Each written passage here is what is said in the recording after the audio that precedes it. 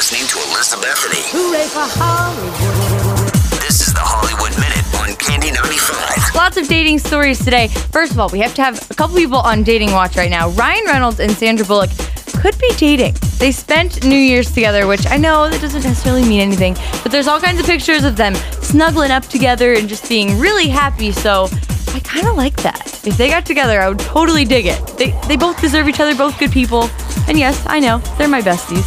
Anyway, Cheryl Cole is a judge on X Factor, and she is dating Derek Huff. It's kind of official, based on pictures. You know, all these people deny it, but let's be real. The pictures don't lie.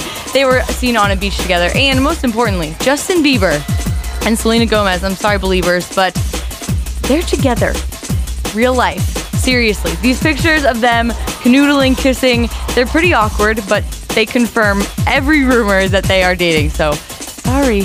Mila, however you say it, and Macaulay Culkin have split after 8 years. It wasn't an amicable split, though, but she's been saying for a couple years that she could not get down with commitment, so they just broke off any commitment and still remain close friends.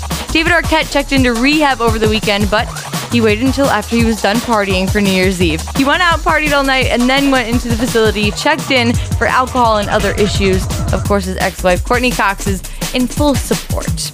Angelina and Brad Pitt donated $2 million to a Namibian wildlife sanctuary in their daughter Shiloh's name. Everyone's like, oh my God, they're so generous. $2 million for Angelina and Brad is like $2 out of my pocket. And granted, I can't really give out $2 to anyone because I'm poor. Still, that's nothing.